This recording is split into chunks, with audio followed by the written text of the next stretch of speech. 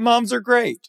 Mother's Day is a nightmare. Based on the reporting we're seeing, this may be our busiest Mother's Day yet. Yelp for Restaurants is here to help you execute a flawless service. Contactless table management, reservation management, and digital waitlisting tools ensure that your guests don't have to wait around in long lines. Empower your diners to add themselves to your digital waitlist before they even leave their house.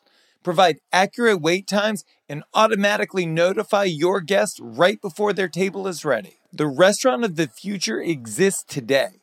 Visit restaurants.yelp.com today to learn more. Now here we go.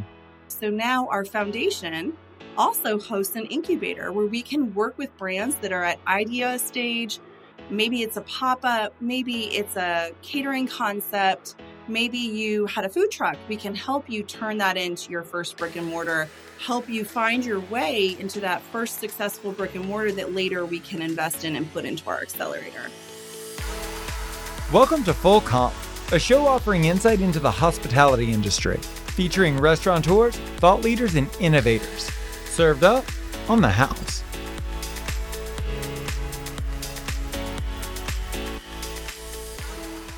Lauren Fernandez went from working in restaurants to working on restaurants to influencing the industry at scale. After cutting her teeth as a corporate executive turned franchisee, she's taken the lessons she's learned and crafted not only an educational platform, but an investment engine for those that come after her. Today we discuss what she's built and how it works to ease the burden of independent restaurateurs.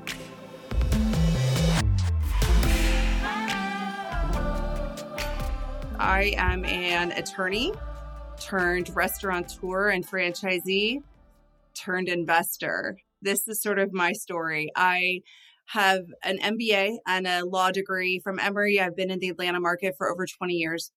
Part of that journey, I was an attorney primarily in product development and commercialization. So I worked with pharmaceutical, food, and beverage companies to help commercialize their products. And that journey ultimately led me to Focus Brands, where I was the general counsel. And I was there for a little over 3 years. But one of the things I did when I was there, in addition to getting deeply steeped in the nuances of franchising and restaurant industry, was helping them leverage some of their brands onto products. And Cinnabon would be the most notable and popular example of that. So Cinnabon Airwick, Cinnabon Vodka, Cinnabon on the Taco Bell breakfast menu, everywhere, right? And really enjoyed that. But one of the things it did for me was open my eyes not only to the entrepreneurial opportunities that exist in franchising and how powerful that can be, but also omni-channel options for brands. How can you leverage a brand's existence outside of the four walls? Product just being one of them, right? And so when I left Focus, I had an opportunity to really push my chips in and learn the operations side of the business and step back to, I think, my entrepreneurial roots. I've been an entrepreneur since I was probably 14. My parents would probably argue even earlier than that. But I became a multi-unit operator almost overnight. So I started Origin Development Group, and we became the largest multi-unit franchisee in the chicken salad chick system. We bought 3 restaurants and then very quickly grew that to 11 units over the course of less than 20 months. And at the end of 2018, became part of a strategic acquisition from the parent company. So all of our units, our catering program, our delivery program, our non-traditional units, and the 3 units I had under development all went back up to corporate and became company stores. And I successfully exited the system. So I took in 2019 and had a pause moment and reflected back on this whirlwind I had had of an experience in the restaurant industry. And I noticed a couple of things that were really kind of like really just irking me or just really felt like I needed to fix. And the feeling wouldn't go away. And ultimately, I felt like this became my call to action. But it took me some time to put it together to see what it would look like. Lots of late night discussions with friends and family and trusted advisors and mentors. And the basic issues I saw were this. Chicken Salad Chick is a brand that was started by a woman, who's a single mom trying to make ends meet. And she had that struggle to open the first unit, struggle to continue to scale, to find the right investors, etc. And her story is hers, and it's phenomenal, and it's what attracted me to the brand in the first place. But in looking around, I kept thinking to myself, why aren't there more brands like this that are unique, they're diverse, they're run by women and minorities and immigrants, and that's who we are as a country? Why are all these brands that are chosen for regional and national growth and massive investment all kind of the same? And so when I started researching this and really breaking it down, I identified three key issues. One is, if you're an entrepreneur and you've started a restaurant, it's very hard to crack the playbook on growth and understand what the options are for exit when you go to sell the business or to have it valuated or to take on partners, etc. That to me is an education issue. Okay, fine. We'll figure out how to coach to that. That's one issue. The second issue is capital. It is extremely difficult for these types of underrepresented founders to find access to fair and ethical capital, whether that's debt or equity. Either one, take your pick. I use me as an example all the time. I'm a minority female. Our company is 100% female and minority owned. I've bootstrapped this whole thing myself. And even last week, I was offered a business loan that started at 19% and went up to, and I quote, 28% based on my credit worthiness score. I'm like, listen, people, you're not doing me any favors. Starting at 19%, like that's usury. Like I have credit cards that have lower interest rates than that. It's almost laughable. So I don't do that to shame people who are out there doing their thing and offering debt, whatever. I'm sure there's people who take it. I just don't believe. I'm sure there are plenty of moral people out there charging 28% interest. I'm sure. Right? If you're listening to this show, become a sponsor. Yes, sure. You have plenty of money. I'm just not taking out that debt. Right. But here's the thing. You can get mad about that, or you can try and level that playing field. Sure. And so instinctively, I knew that part of Full Course's solution had to have a capital component to it. So park that for a second. Then the third piece of this comes from personal experience. I ran and operated all of our units until about unit 10 when we finally hired a DO. And I also ran development full time. So I was constantly exhausted, chronically fatigued. And after we sold our restaurants, I make no joke about this. It took me at least 3 months to recover. I mean, just sleeping like 14-hour blocks at a time. I mean, anyone who knows me knows I'm like a 4-hour a night kind of girl. And like, even my husband at the time was like, honey, are you okay? And I'm like, no, I'm not. I'm hibernating. I'll let you know when I'm done. That to me was just such an epiphany. Like you could be the best operator on the planet. You can understand the playbook. You can have a great concept and you can have the best capital structure behind you. But doing both the operations and the development is ill-advised. It's very, very hard to efficiently and effectively deploy capital and still keep the wheels on the bus, as I like to say. So that's the third issue. So when I devised kind of what Full Course could be, I took a step back and I'm like, how can we solve for these things? And what emerged was a 3-pronged solution. So Full Course, by no mistake, has 3 components. We have our fund, where we raise capital to support early stage investment in restaurants and in food brands that we can turn into restaurants. We have our management company that supports daily operations with best-in-class training and support of founders and owner-operators as we grow their business. And we have a development team that sits in that management company that deploys capital on their behalf. So it's our construction, our architects, our designers, our real estate site selection, our franchising team, our product development team, etc. We are your back office development team. The third piece of this, which is arguably the most important, is our education foundation. So we have a 501c3 called the Full Course Foundation, and that is where we park all of our educational resources that are available to everyone in the industry. And that is full access to everyone from the dishwasher to the front of house hostess to an owner operator, a franchisee.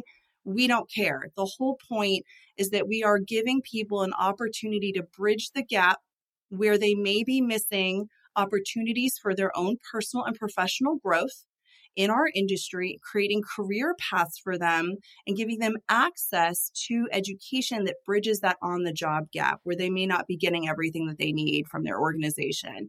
So maybe by accident, Full Course became something so much more. And over the last 3 years that we've been doing all of these things at Full Course, we realized there are gaps even in what we were providing. So we took what we knew to be our accelerator process after investment and we bolted on an incubator. So now our foundation also hosts an incubator where we can work with brands that are at idea stage.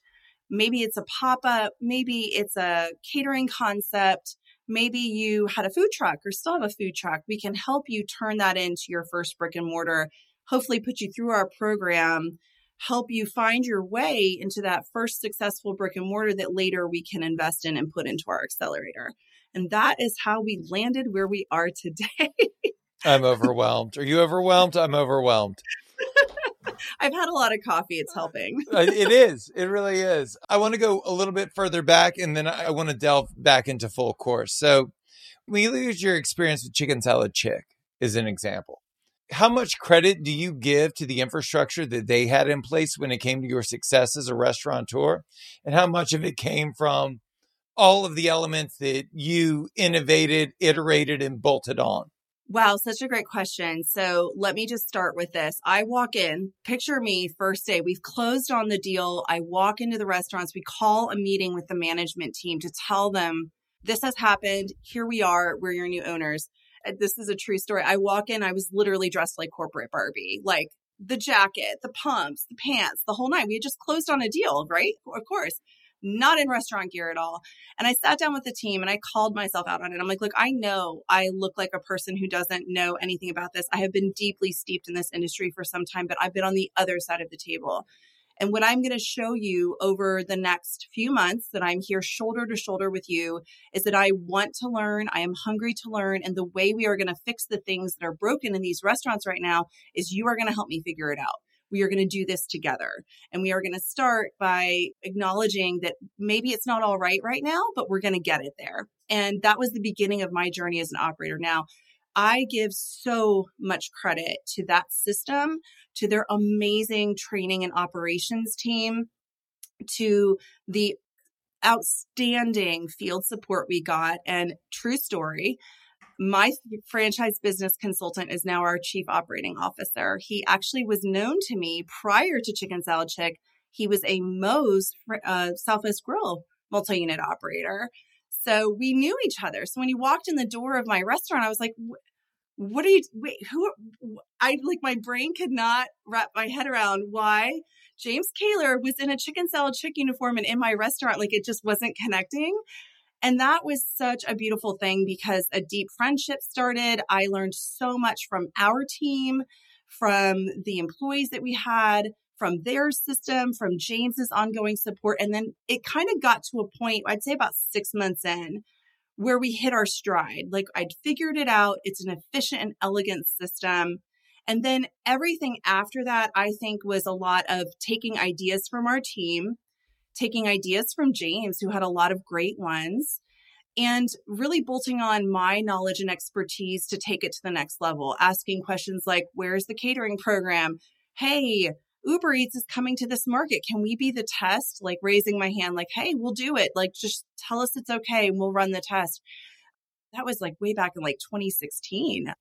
And so I think it's a kind of maybe a 1-2 punch there, but I think it's a testament to what I think of Chicken Salad Chicken, their training program and the folks behind that ultimately we hired James to come in and run operations for us, because that's a fine touch, right? Like being able to work with owners and founders and helping elevate their brand operations is almost very similar to working in a franchise or franchisee situation where you are representing the franchisor, but you're coming into their unit to help them improve their business. And I thought no one's better at this than James Kaler. So we hired him. Smart move. Let's dig deeper into that first 6 months. So in that first 6 months, and I would say this is true for all of the locations that I open, there were always these moments of overwhelm where like very calmly I'd turn to the team and I'd be like, I need to use the bathroom. I'll be right back. But I didn't need to use the bathroom. I just needed a minute. I needed 1 fucking minute to myself just to be able to like breathe deeply and then gather the courage to compel myself to go back out there and get buried again, which is very different than what you had come from before. Mm-hmm. You know, overwhelm in a corporate environment is just having a lot of stuff to do. That's it. Oh, I'm really overwhelmed. I've got to get these things done. There's nothing quite like somebody staring at you waiting for their sandwich. It's a very different type of urgency. It's a very different type of overwhelm, right? It is. It's a different type of anxiety. It I'll is. say Look, I have an that. hour for lunch. It took me 15 minutes to drive here. It took me 15 minutes to drive back. I have 30 minutes to eat, and I've been waiting for 15 minutes. How are you going to satiate me in this moment? It is a level of stress that most people outside the industry just can't fathom. No idea. Yeah. And this person is very hungry, which makes them unpleasant. So how did you manage that? It's just a completely different set of expectations. And what I've found is success in this industry has a lot less to do with training other people to be great and a lot more to do with conditioning yourself to be great and inspire greatness. So what kind of self-work did you do in that first 6 months? There were a lot of very long days where I would get home and I would unpack what I had learned, and I started calling people that I trusted to help me reset my brain a little bit about how things worked. I mean, I ran a team of over 24 people at Focus, and that is so different from running 24 people times 3 restaurants, which ultimately grew to almost 450 employees in less than 3 years. So I was deeply stretching to the max my people management skills, my time management skills, and my stress management skills. Because you're right, it's a level of physical exhaustion coupled with adrenaline and a lot of caffeine. And you have to really love people to do this in our industry, or maybe be crazy or a little bit of both, right? And people often talk about restaurants as food, and that's very common for consumers, but people who are in this industry are in it because people are our business. So for me, on a good day, that elegance of the team just humming and whirring and the tickets going out on time and the catering went out without a hitch and you crank through a $7,000 lunch and you're just like, yes, that's a beautiful moment. You high five the team, the customers are happy. But the challenging moments are all the ones in between. The walk-in cooler goes down, the sandwich line refrigeration breaks halfway through lunch, someone no-shows, 3 people no-show, the bus breaks down and your entire team doesn't show up for a shift. I think those moments when you are really up against the wall, you find out what you're made out of, right? And there were many moments. You refer to going to the bathroom. I would go in the walk-in cooler and just scream, just let it out like primal rage style. And we have this running joke on our team. Everyone on our executive team is a former operator. Yeah, we're industry executives. We all have areas of expertise, but we've operated. And that's a big difference because what this teaches you, having been in operations, is every single one of us has had that moment where we're like, what am I doing? For me, this is a true story. I was on the floor, hands and knees, under our 3 comp sink, scraping out with my $1 million tools, these hands, as we call it, literally a floor drain. And I'm like, what am I doing? I have 2 postgraduate degrees. I am a smart person. There has got to be a better solution for this. And indeed there was, and an employee came up with it. But the point is, you have these moments of really deep doubt and it feels very dark. But where the light comes from is that customer who just writes that 5-star review, who leaves an enormous tip for the team, that team member who comes up with a great idea. I think there's just so much beauty in the people that kind of add to it and refuel your fire. So to that, I will say, yeah, there are some harrowing moments. I think we all have war stories, but we keep coming back to this every day because we love this. We love serving people. And I'm just serving people in a different capacity now that I think leverages all of my skills and experience, which feels so good for me and for my team that is just, look, I still get up some mornings and I have anxiety. I have stress. I'm exhausted some days, especially when I have to travel a lot. But I love what I do. And I get up with that fire and that passion for doing it. And if you wake up one morning and you lose that passion, you got to go find it again because lean into the people around you to restoke that fire. Because without them around me, cheering me on, friends, family, coworkers, peers, our investors, our clients, I wouldn't keep doing this every day. It's hard. It's very hard, but I still love it. Still love it. what I think would be useful for me and for the people listening is, what is the vetting process for a great concept? So somebody comes to you with an idea that they want to incubate. There are X number of metrics that you guys hold this idea up against to determine whether this is a good idea or not. What are those things? Yeah. So for us, it's less about judging if it's a good idea or not. For me, the reason that incubator exists is sometimes you don't have the idea right at first, but layering on knowledge, education, the cohort itself, how we constructed launch as our incubator process. It's 12 modules. So we walk folks through every single step. So in the very beginning, one of the things we focus on is the brand. What are we actually selling and who are we selling it to? You would be shocked at how many folks have like a restaurant concept and a menu, and they maybe even go get real estate and they have no idea who their target customer is. So that initial ideation that we do, even if the brand already exists and is like a food truck or catering concept or whatever, we really focus in and refine and hone that to help them be successful. I'm not interested necessarily, if this makes sense, in screening people out of our incubator. Our idea rather is to pull them in, help refine and shape, and then put them through the rest of the process so they have a fighting chance of survival. I hate more than anything that stupid quote about restaurant failure in the first 6 months and year. I know you've heard it too. We all know why it exists. And unfortunately, there's a lot of really big mistakes you can make very early on. So initially, what this was let's help people avoid those 3 mistakes. Then it was, well, we also need to teach them these other things too, right? Like how to open a bank account and how to keep your books and how to run a grand opening and how to build your team and recruit for your team. So eventually it became 12 modules and it's very robust and it's literally everything you need to know from soup to nuts, from how to do your lease negotiation to what to do 2 weeks after opening when you need to like trim back your team and rebalance scheduling, etc. All of that is to say the incubator is designed to create a better chance of success for all of these restaurant ideas that come through, right? I can't predict whether or not you're going to execute, whether or not it's actually going to be successful, but my goal is to reduce your risk. There is the lawyer in me talking, right? Like I want to mitigate operationally, legally, from a business perspective and a financial perspective, as much risk as I can for you so that you have more chance of success in that first 6 months and year.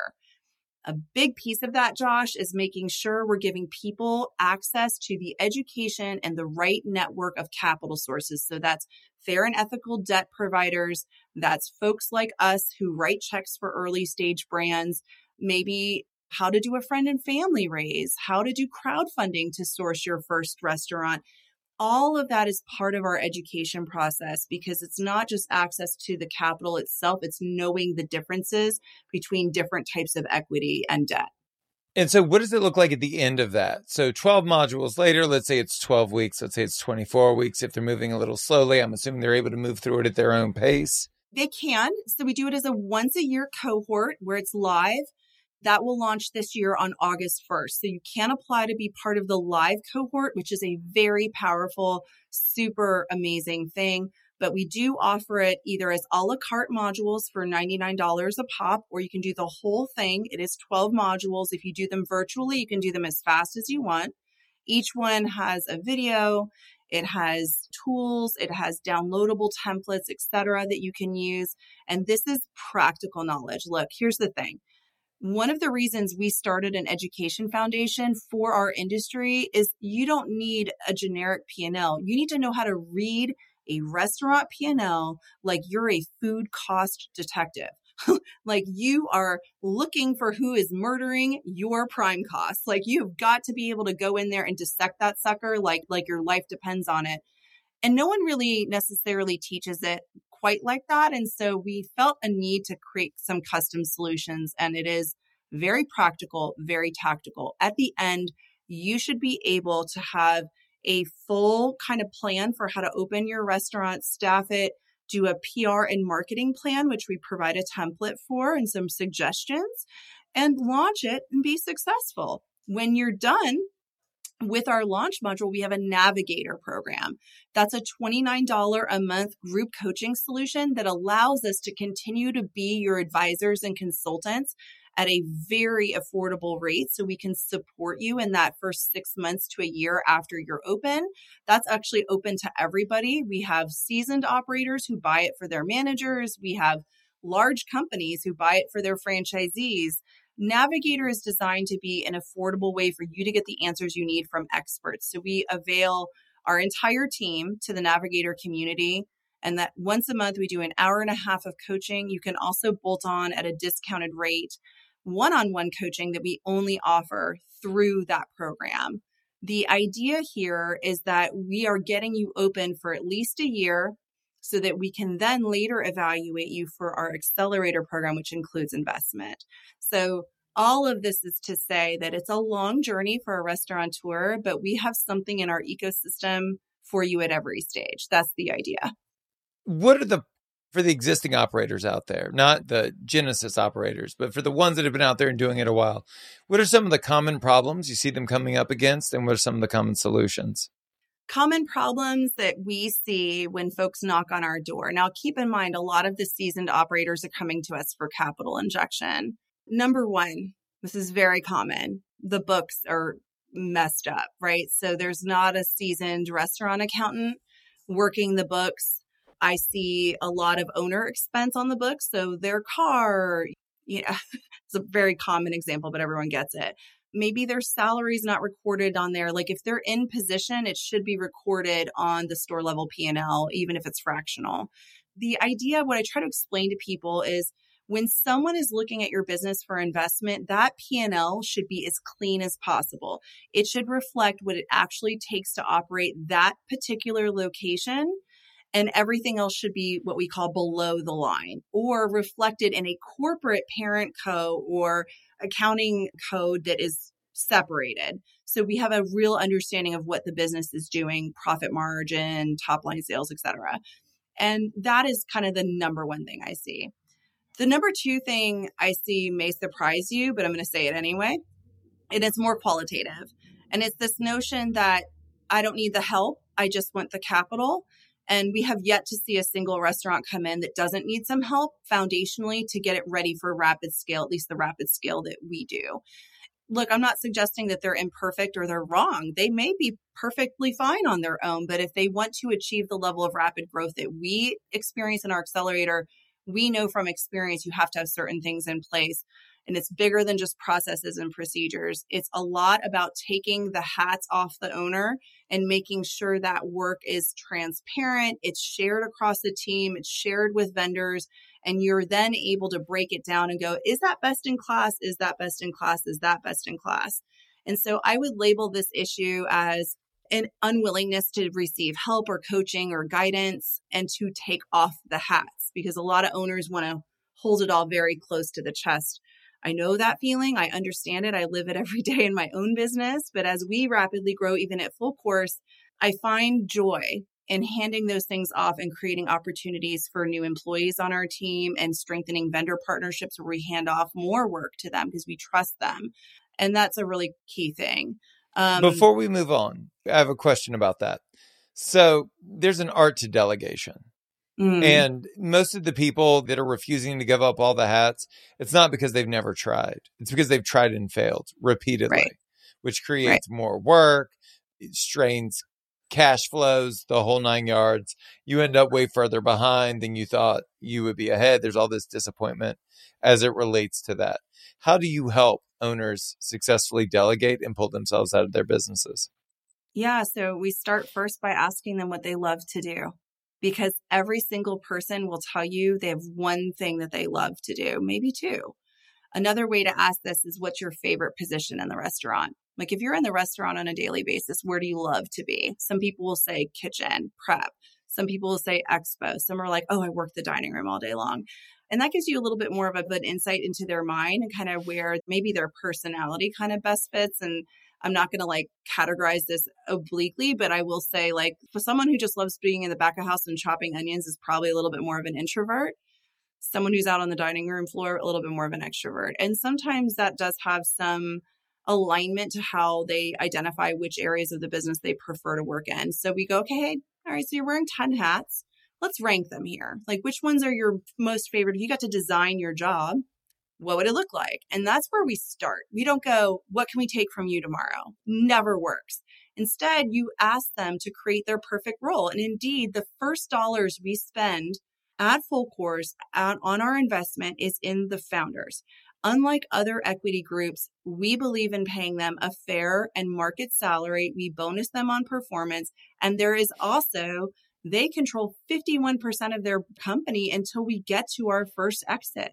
That's a big deal. Most groups won't do that. And so for us, the way I approach this is, let's start with the perfect.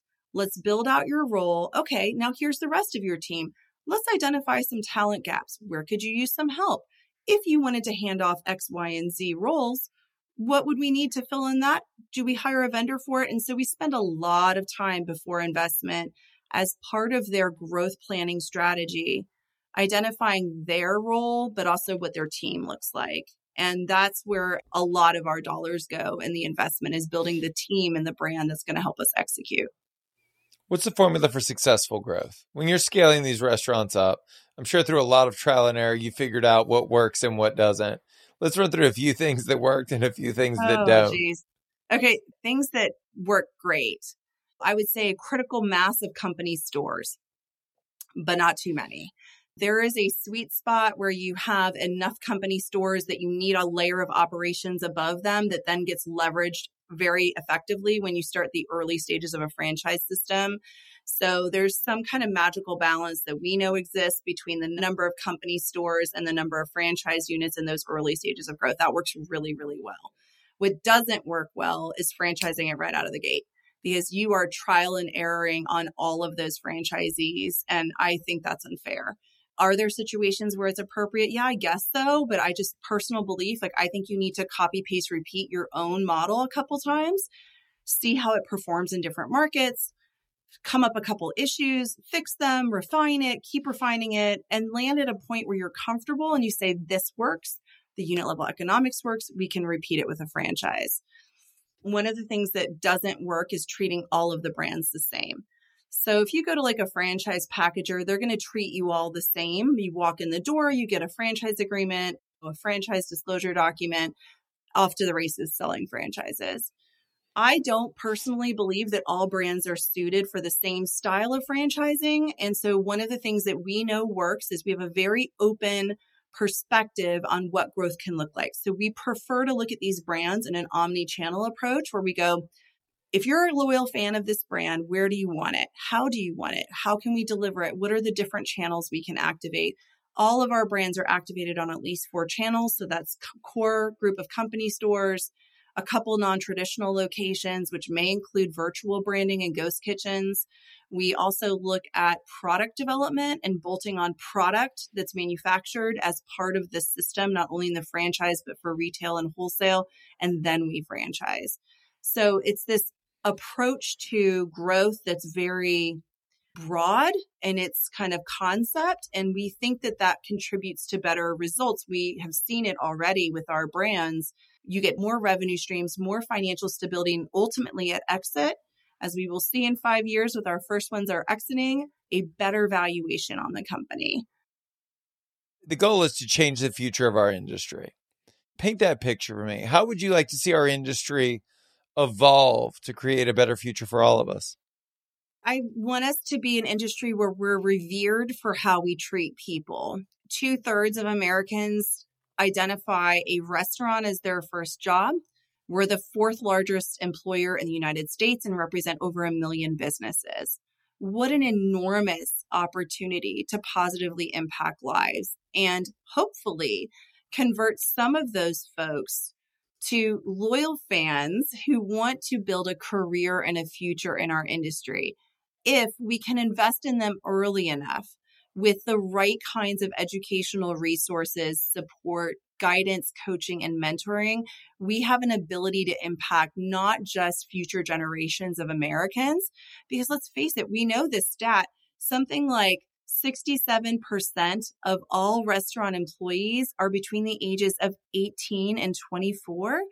that's an entire generation or more that we could touch when we have those opportunities where they're in that first job, and hopefully keep them, right? And get rid of this black eye that we have where 175% turnover is normalized. I don't want to see that anymore. I want to see all restaurants have phenomenal retention rates, long-term career planning. And if we don't keep them in our industry, we have a sincere and deep impact on those workers when they leave and go somewhere else. They are activating their empathetic leadership. They are fully evolved as a servant leader. They really deeply understand how to connect to people, communicate, how to manage under crisis, or all the things we know goes into being in a restaurant and running a restaurant or being a part of a team in a restaurant. That's what we think about in the future.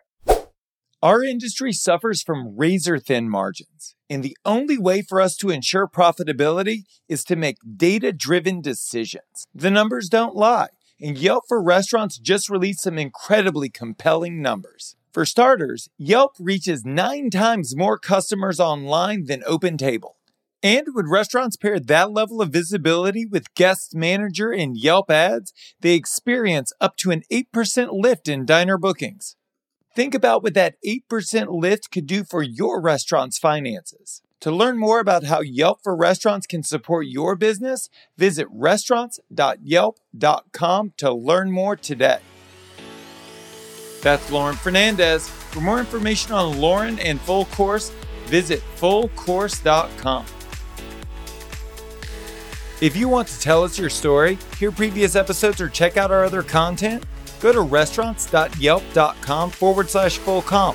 Thank you so much for listening to the show. You can subscribe wherever you get your podcasts. While you're there, please leave us a review. A special thanks to Yelp for helping us spread the word to the whole hospitality community. I'm Josh Copel. You've been listening to Full Comp.